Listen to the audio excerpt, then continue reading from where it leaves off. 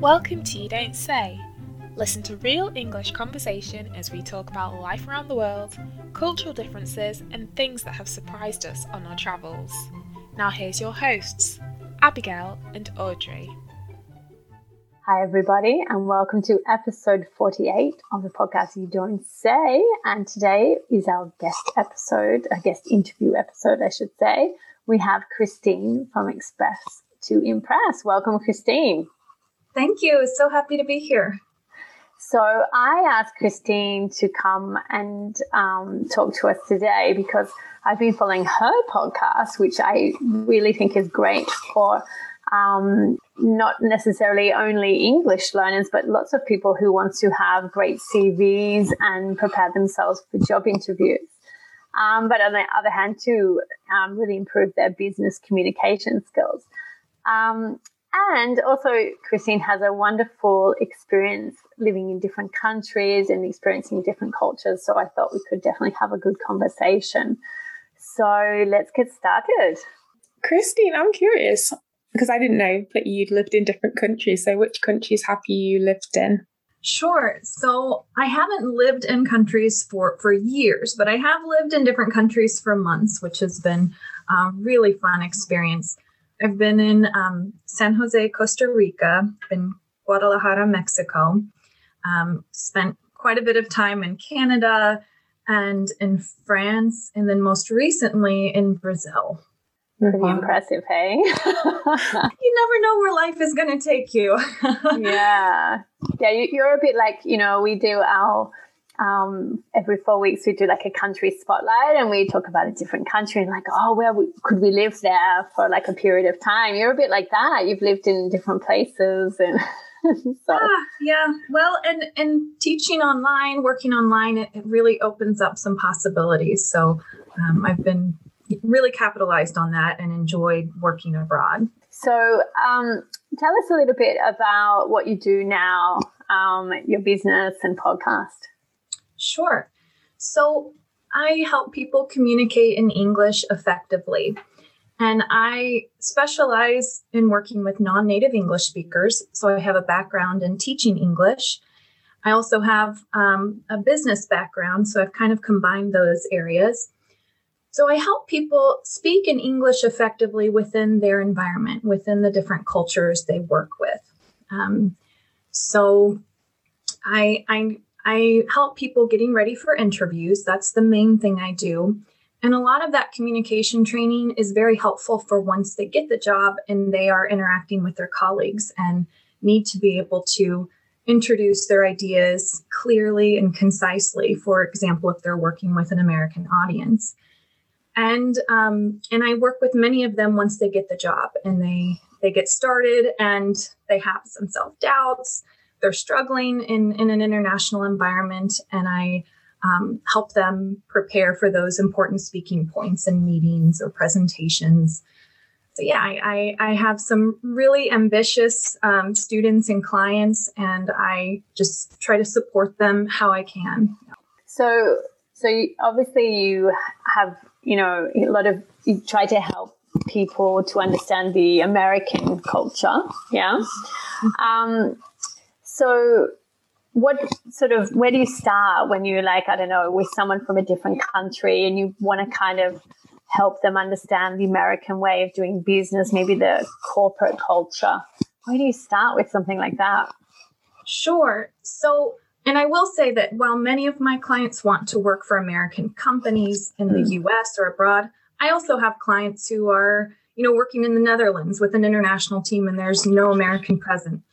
So my advice for anyone working with other cultures is to observe, listen, and speak less. So at the very beginning, you really want to take notice of what's happening in your environment, how things are done, how decisions are made, how people interact with people at different hierarchy levels, how people share their ideas, how trust is built, how criticism is shared, because there's some very big cultural differences, even between different cultures that seem quite similar. So observing is one of the best things I suggest. And then I always recommend a book, The Culture Map. I have it here with me. Oh, yeah. Yeah. And Erin Mayer does such a fantastic job of mapping out the different ways people from different cultures approach these different areas of communication in business. And it's such a helpful tool for preparing for working in a different environment, cultural environment. Yesterday, I was showing an interview with her, and she talks a bit about her book to a student, because she manages a global team, and possibly she's going to have to add other countries on as well. So it was really just even her main points that she talks about were really helpful to her. And, that sort of, I think she mentions the way of, listening and the way of interacting in a meeting, how you should wait or interrupt in different cultures. Just one thing like that can be really valuable. Absolutely. Yeah, she has so many great tools and suggestions. And she also points out that there's basically massive misunderstandings happening constantly. So even when people learn the English language, learning how to use it within these different cultures that they're working with is important to their success and important to their happiness. So it's a wonderful tool, and I try to translate some of that for my clients and students. So you've been saying that also you work with people that are looking to prepare for job interviews. So what kind of advice do you usually give people when they are preparing for interviews? Sure. So, these are very important moments in people's lives, and it is usually highly competitive to get whatever position they're going after. So I work with job seekers. I also work with a lot of doctors who want to get accepted to residencies and fellowships in the US. And so they will invest an enormous amount of time and money before they ever meet with me to get ready for an interview. And the stakes are high. And so I do suggest, looking at it like a research project. You want to understand the company or the program really well. And you want to know what your job responsibilities will be, like the back of your hand. So really understanding that job description and really well. And then understanding what you need help with. So if a person knows I'm not a great speaker, I'm introverted, I get very nervous during these moments, they're going to want to spend more time preparing on their own and working with a coach. If it's somebody who is quite good at interviewing and they are feel comfortable speaking and talking about their accomplishments, and they have a great memory, can remember all sorts of stories from the past, which many of us don't. It's very hard when you're asked on the spot to share those stories. But for people who are already pretty good at interviewing, but they're not getting, offers, and they know there's something wrong, even just a couple of sessions with a coach can be helpful. Because they will point out things that it's impossible to know yourself. We all have our blind spots. So just a couple of sessions can be very helpful. One where the coach points out all of these things happening with communication or with the content of the answers, and then they get another chance to meet and implement what they've learned. But I work with some people who invest an enormous amount of time preparing for these opportunities of a lifetime. They might meet with me 10 times, getting ready for these series of interviews that they have coming up. And I have a checklist, a 5-step checklist that walks them through the process to get prepared. I have an online course, so everyone who works with me, they get access to that online course. So that combination of learning about the process, learning all about body language, what makes a great answer, what's an appropriate length for an answer, and then getting the chance to practice that before the real deal helps people be more successful.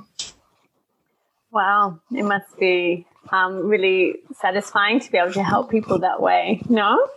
Absolutely. Yeah, I'm inspired by the people I work with, for sure. They really put themselves out there, and I just try to help them continue to improve and learn through the process, but they're the ones doing the hard work.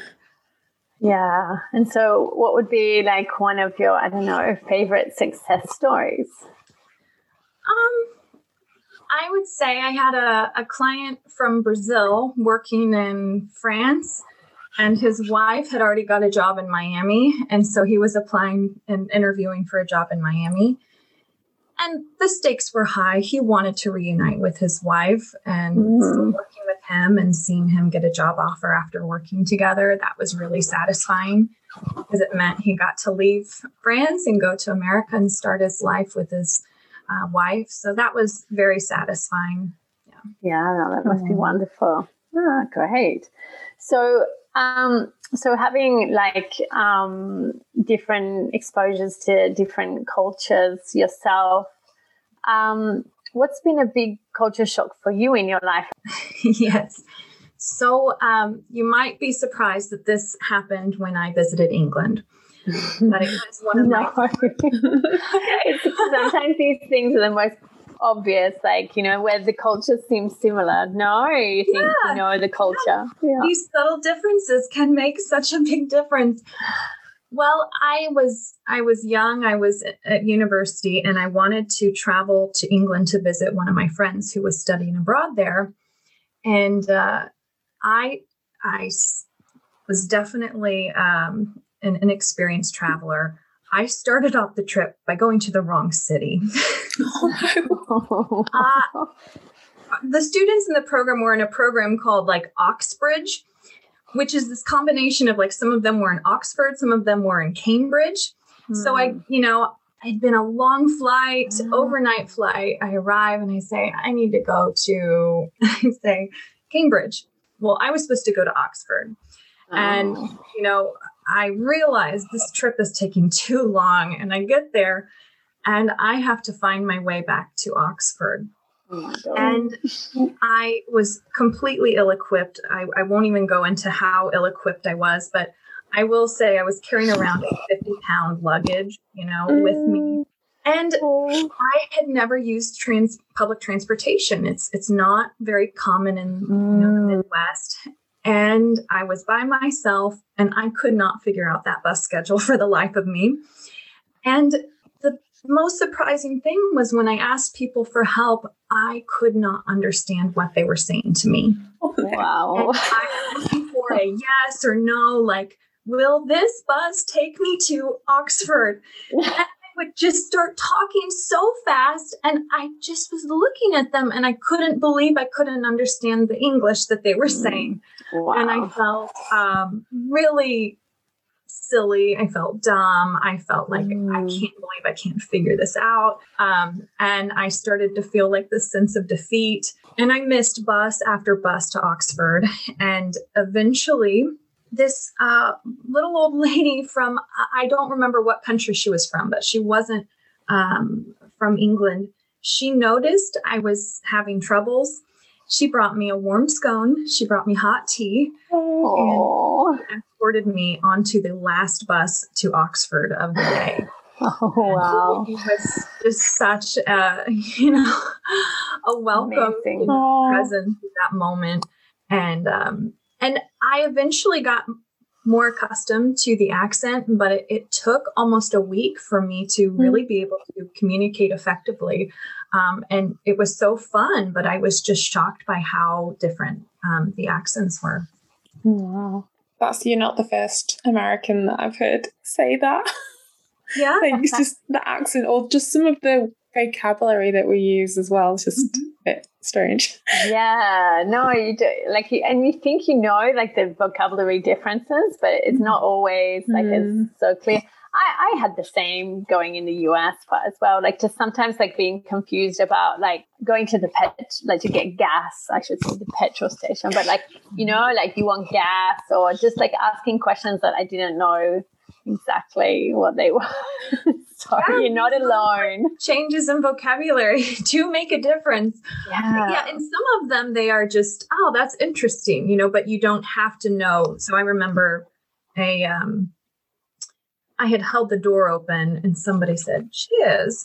And I was like, well, like if we were talking, I would say cheers, but I wouldn't use it in any other context. So that was more of like a fun discovery. But the challenge is when you need to understand, that vocabulary so that, you can make it to the gas station or you can get on a bus to go to another city. Wow.